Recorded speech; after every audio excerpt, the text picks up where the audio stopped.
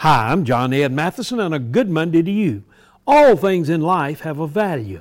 Different denominations of money carrying with them a value rating.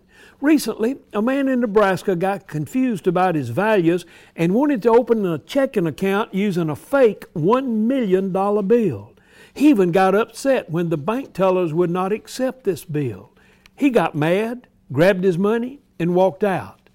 The police do have surveillance video and are going to track him down.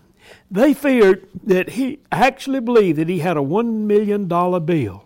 Oh, by the way, the highest denomination of any bill ever printed by the U.S. Mint for general circulation was a $10,000 bill.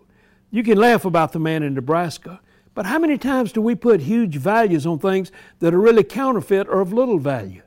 Check your values closely today.